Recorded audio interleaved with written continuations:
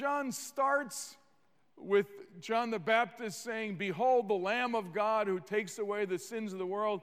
And John ends with 4 chapters where we behold the Lamb of God taking away the sins of the world.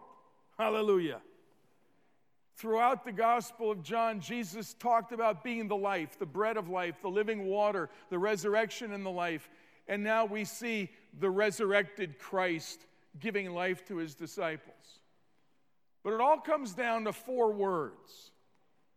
These 4 words are that you may believe. Say them with me. That you may believe. Let's say it again. That you may believe. Would you lift up your forefinger, please? Just raise it around the room. Hold your finger up, and I want you to point to yourself. That you may believe. Tell yourself. That you may believe. Point to the person next to you. That you may believe. Go the other way. That you may believe.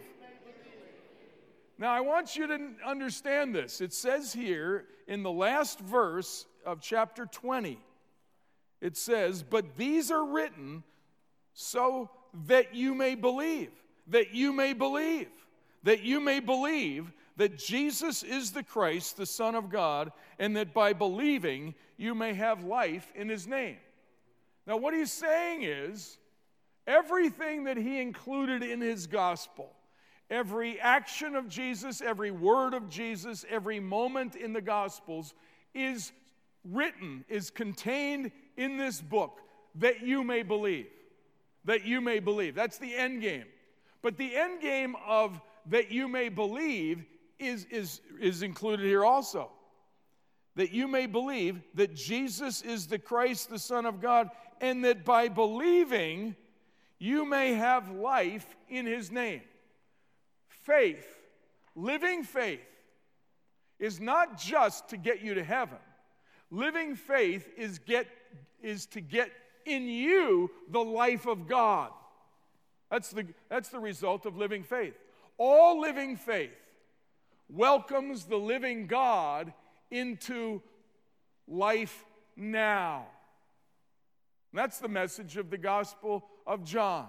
The last verse of the Gospel of John in chapter 21, verse 25, says that if everything Jesus said and did was written down, all the libraries in the world would not be able to contain the archive.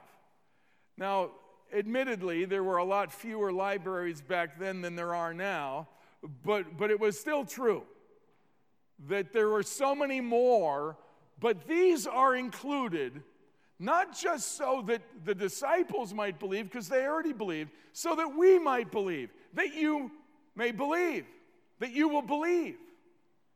That you will believe is really the plan of God for you today. And I just want to say, everything going on in the Gospel of John is that you may believe. But everything going on in your life today is to bring about in you that you may believe. And that by believing that you may have life in his name. Now just think about this for a moment. Before we get into these 2 chapters, I just want to get next to you for a moment. There are circumstances in your life right now that are challenging your faith. And some of us have come to the conclusion God really can't do anything about this situation. And we're more in a position today of unbelief than we are of faith. Let me just tell you, it's those exact areas that are testing your faith today that God wants you to welcome him into. Because into those stubborn, seemingly impossible situations is where God wants to infuse his life for you right now. Those things are not the hindrance, those are the doorway. And faith is not you telling God what he needs to do for you. That's not faith. Faith is opening the door and welcoming God into your situation. And then God will show you what he will do and that what only he can do. That's faith. You and I are living in a day when one of the greatest attacks against the church is the attack against faith. And some enemy forces have infiltrated the ranks. And one of the popular, frankly, heresies that's being taught Christians today is popularly known as the health wealth gospel. And I want to tell you, the health wealth gospel is a disease. It's a disease to the church. Because the issue with the health wealth gospel is not faith. It's false faith. At best, it's shallow faith.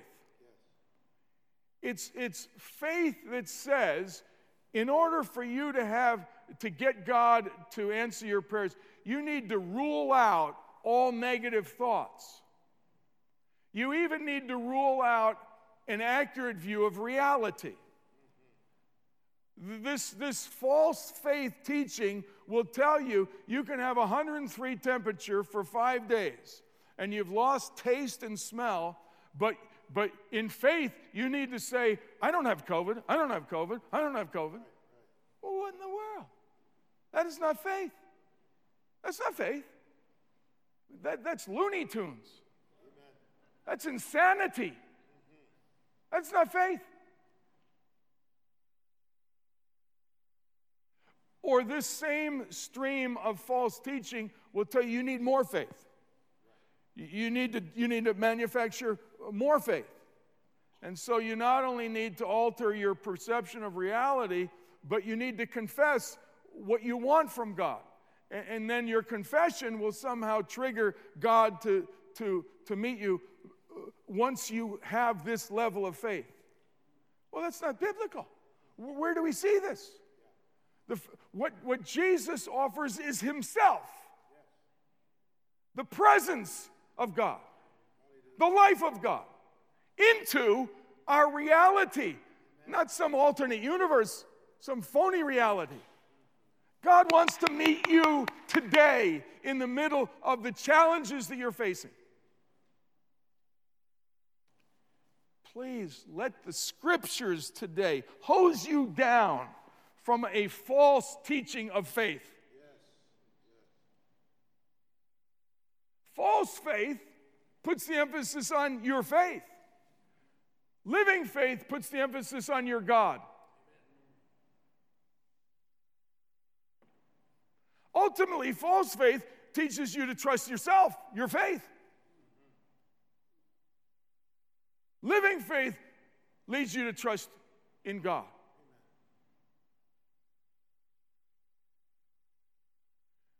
Living faith does not tell God what he ought to do.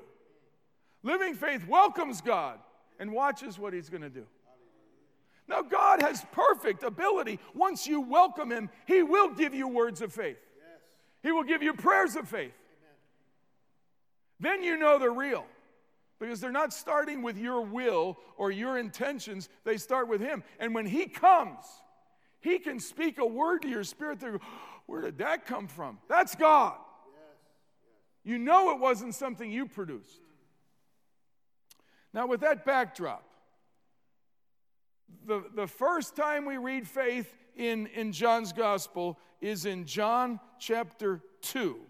It's verse 11. And it's right after the first miracle of Cana, the turning the water into wine. And there it says, and the disciples believed. That was what it led to. They believed.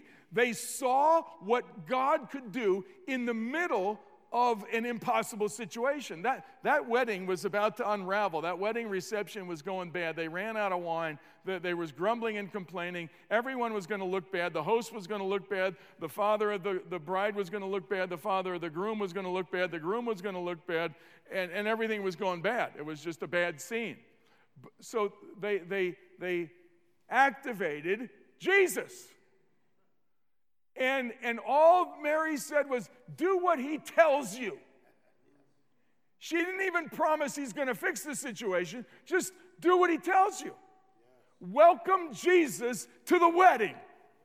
Because when Jesus is at the wedding, all bets are off. Anything can happen.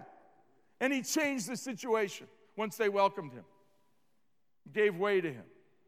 Now, here in John 20, this is the miracle of all miracles. This is the resurrection of Jesus from the dead.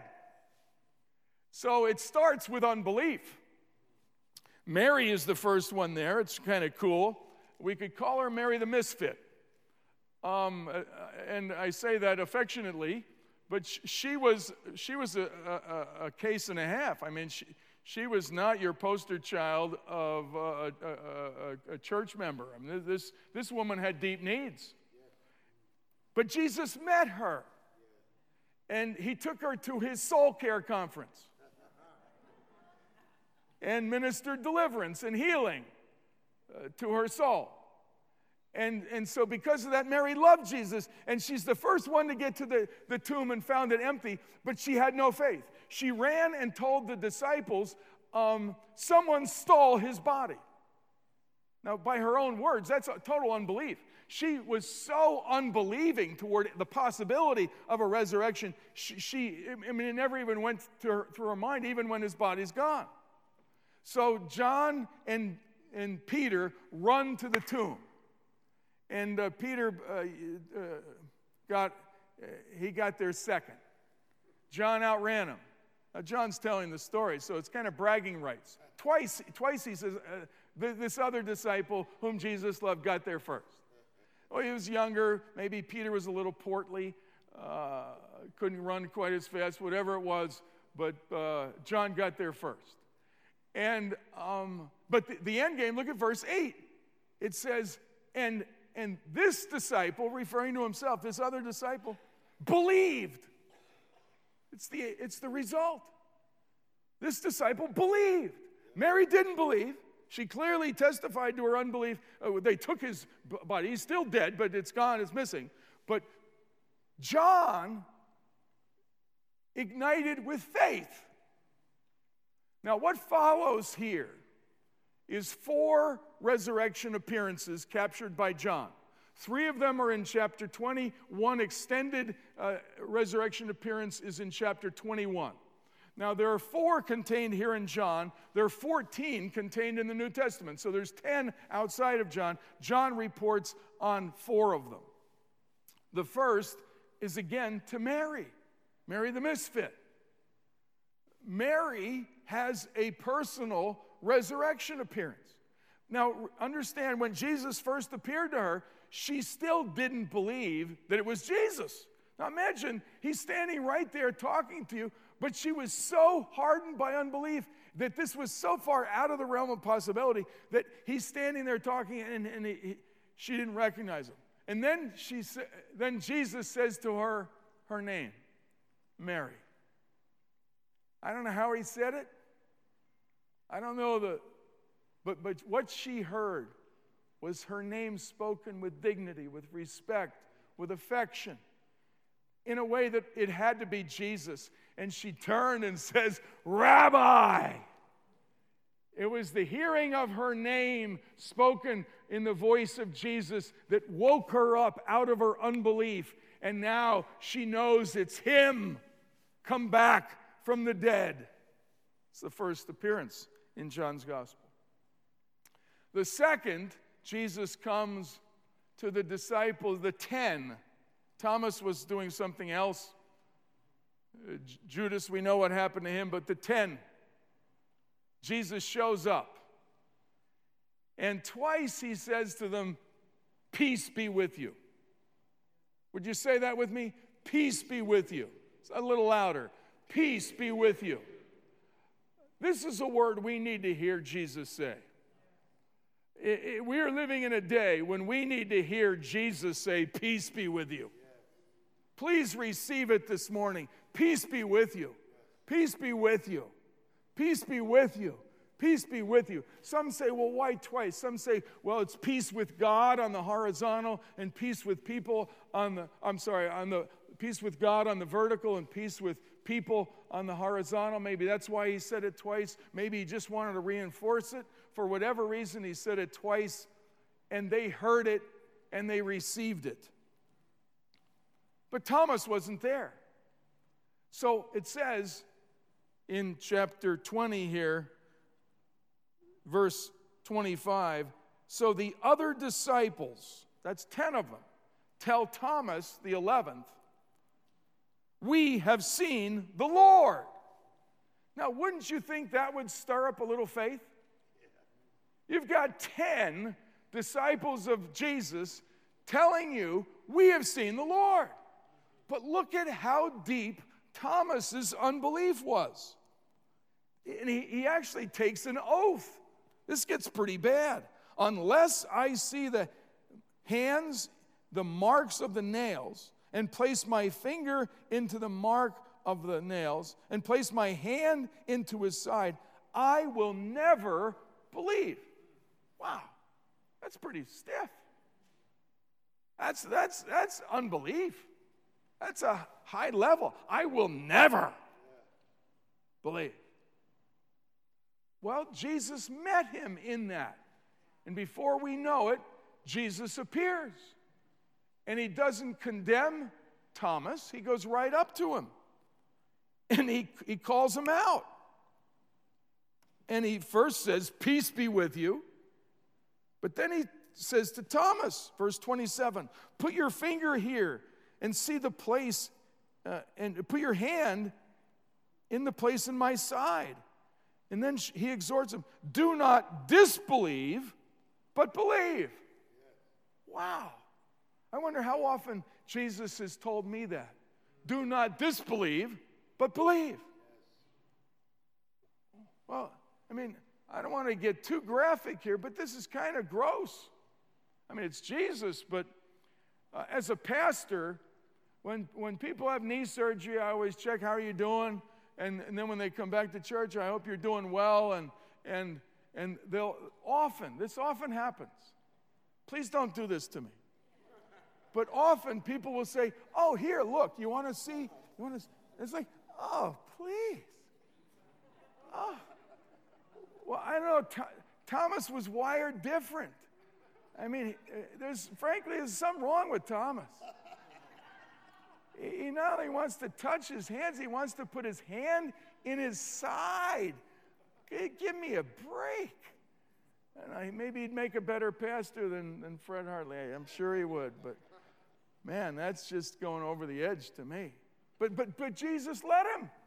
Yeah. And then after he kind of rebukes him, do not disbelieve, but believe. Then Thomas gives his declaration of faith. My Lord and my God. Now, if Jesus was not God, he would have corrected Thomas. But he received it because he is. It's one of the great, if you have had problems believing that Jesus is God, there you have it. Another proof positive. And then Jesus says to him, have you believed because you have seen me? Well, that's we know the answer to that. But then he says, blessed are those who have not seen and yet believe. Now, who's he thinking of? Us. He's thinking of you and me. Blessed are you who have not seen, who have not put your hand in Jesus' side, and yet you believe. Now, this is a culmination moment. Now, for the first time, all 11 remaining disciples now have declared, we believe. We are linked to the risen Christ. He is our God, our Lord. First time. So now with that culmination, with that high point, now John gives the reason he wrote this. Verse 30. Now Jesus did many other signs in the presence of the disciples, which are not written in this book, but these are written so that you may believe. That you may believe. Say it with me. That you may believe. Again, that you may believe. One more time. That you may believe. And what is true of what is written is true of what's being written in your life today. What's happening in your life today is calling you into faith so that you would open the door and welcome the life of God into your situation. That's faith, that you may believe. Now, after really laying it out, now we have one more whole chapter with one extended resurrection appearance. It's Jesus now meeting the disciples back on their turf back in Galilee. They're out fishing. They've caught nothing. We've heard that before. And Jesus said, cast the net out the other side, and a miraculous catch. And then they believe. They believe again. This activation of faith, the word believe appears in John 106 times. That you may believe, that you may believe, that you may believe. And so the disciples, as soon as they pull in this catch, they say, it's the Lord! And they went and had a meal with Jesus. They had a little lake perch. Delicious. Breakfast perch. Delicious. Fish for breakfast. And in this environment, in these last words of Jesus, the resurrected Jesus, with his disciples, there's three words that rise up. Love, lead, feed, and tend, or serve. Love, serve, and follow. 3 times Jesus said to Peter, do you love me? Peter, do you love me? Do you love me? Now, there's nuances of differences, but he was drawing Jesus. Every time he asked the question, he was drawing Jesus into a love relationship. The point is this. Your faith, my faith, our faith, personal, corporate, is the purpose of your faith is to cultivate your love relationship with Jesus. That's the heart of it. It's not getting things from God, it's getting God. Amen. Don't think your faith is there for you to have like control over every circumstance and you can get from God whatever you want. No, you get God. Amen. And particularly, you get the life-giving presence of God and a loving relationship. Let me say, faith, more than faith being doctrinal, faith is relational. Yes. Yes. It's not simply what you believe, it's what does that belief lead you to in your relationship with God. Amen. Your faith is to lead you into a love relationship with Jesus. And that's why here, after he establishes the role of his whole book, that you may believe, he shows what that faith does. Love. And then every time he asks the question about love, do you love me? Do you love me, Peter? Do you love me? He gives him something to do. Then feed my sheep, then lead my sheep, then tend my sheep. Slight nuances in the words he used, but basically he's giving him service. You're going to serve me. So the first result of faith is love with Jesus, a loving relationship. The second is serving Jesus, and God gives you certain ways to serve. And the third word here is follow. Jesus mentions it twice. Once in verse 19 and then again in 22. Follow me, follow me. You see, faith is all about following Jesus. Faith leads us to follow. Faith doesn't put us in control over our circumstances. Faith puts us under the control of God and welcomes God into those circumstances so that we can follow Jesus in every circumstance. Now, brothers and sisters, this is where we are today. Wherever you find yourself today, and let me just put it this way. The thing that makes you today complain in your spirit, what you're complaining about, is probably the area God wants to activate faith in you. Or the area that's stealing your joy. That's an area God wants you to exercise faith. Or the area that's causing fear to you. Fear. That's an area where God's calling you to faith. Let me just lay out for us in a single glance the difference between shallow faith and living faith. Shallow faith is static. Well, you check it off. Yeah, I believed God for salvation when I was 16. No, living faith is dynamic. Shallow faith is more doctrinal. Living faith is more relational. Shallow faith is one and done. Living faith is growing and fluid. Shallow faith puts the emphasis on what we do. Living faith puts the emphasis on what God does.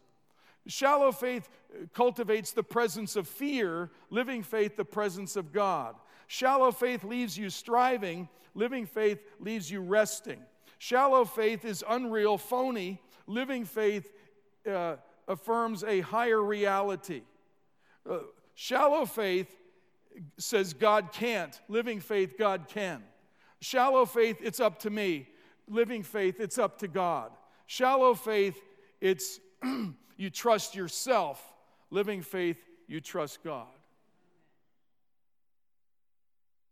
And I call you today not to abandon your faith, but to mature in your faith. Amen. Move from the shallow end to the deep end. Move from shallow faith to living faith. And I am confident today that many of us in this room, if not every one of us, has an area of our lives, a circumstance that we're facing that is challenging our faith. Yes. It's testing our faith. Every faith is a faith test.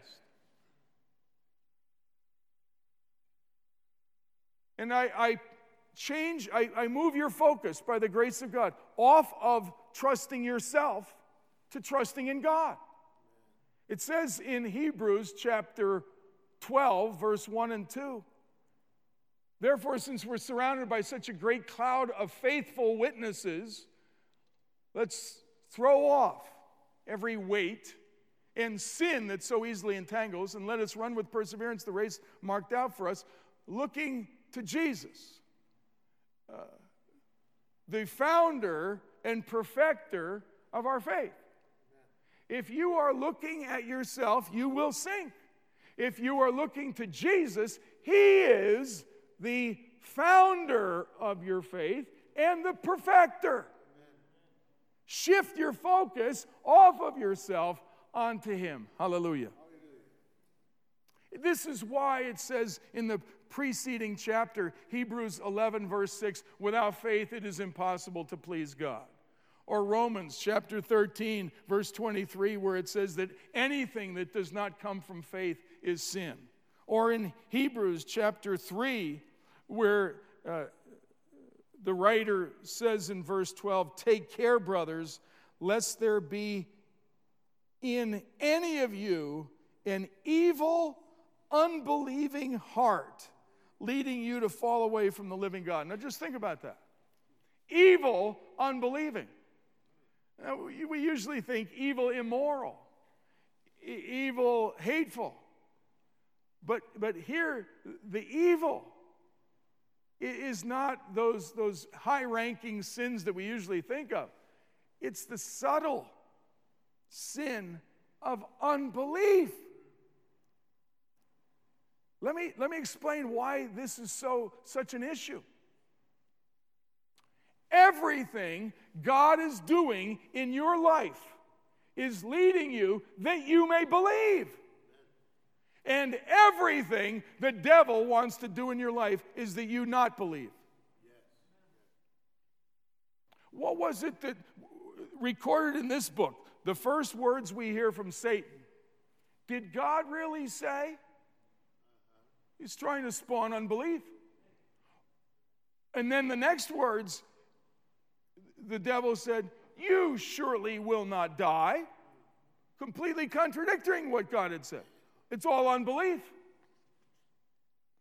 Now, don't allow the enemy to make faith so abstract. Faith is real. Faith is the door that opens you to the presence and life of God. to welcome his life into your current reality. That's faith. And when you welcome God, you will see him work miracles like you never imagined possible. Don't allow anyone to tell you faith is not real. No, faith is real. But God is more real. And even your little, immature, shallow faith is enough to open the door to the presence of God, because he is the founder and the perfecter of your faith. Would you stand with me this morning? We've structured our time so that we have adequate time to be able to respond to the Lord. And as our worship team comes, I've asked several of our leaders on the prayer team and our elders to come, men and women, and position yourselves, please, to be ready to pray with our people this morning. Get in pairs, some couples, some just for women, some for men, because we want to have a transaction this morning. We want to open the door. We want to open the door to the living God and welcome his life. This is a turning point moment. The last thing we want this morning is to just think about faith. That you may believe. Not that you may change your mind on something, but that you may believe, that your living faith will access this morning the presence of the living God in the middle of your life. I want to lead you in a prayer right now. And if you have some area in your life that you've been worried about, you've been stewing about, and maybe even complaining about, fearful about, would you take that one area right now and bring it to the Lord and say, forgive my unbelief, but this morning I open the door and I ask you to come in. If that's your prayer, would I just see your hand around the room? Lord, I open the door and I invite you to come in. Hallelujah. Lord Jesus, cast a mountain into the sea this morning.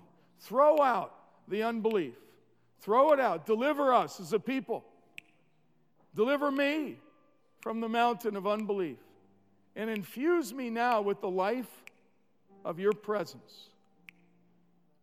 I receive the activation of faith to welcome you into this area of my life. Now, I want to ask you, church family, would you step out? Would you act on your faith and come for prayer? Come to just acknowledge. This morning I open the door. I don't know exactly how God's going to work it out, but I want to open the door. I want to receive the presence of Christ into this area of my life. As we sing, I want to encourage you to slip out and come for prayer. Let's meet the Lord.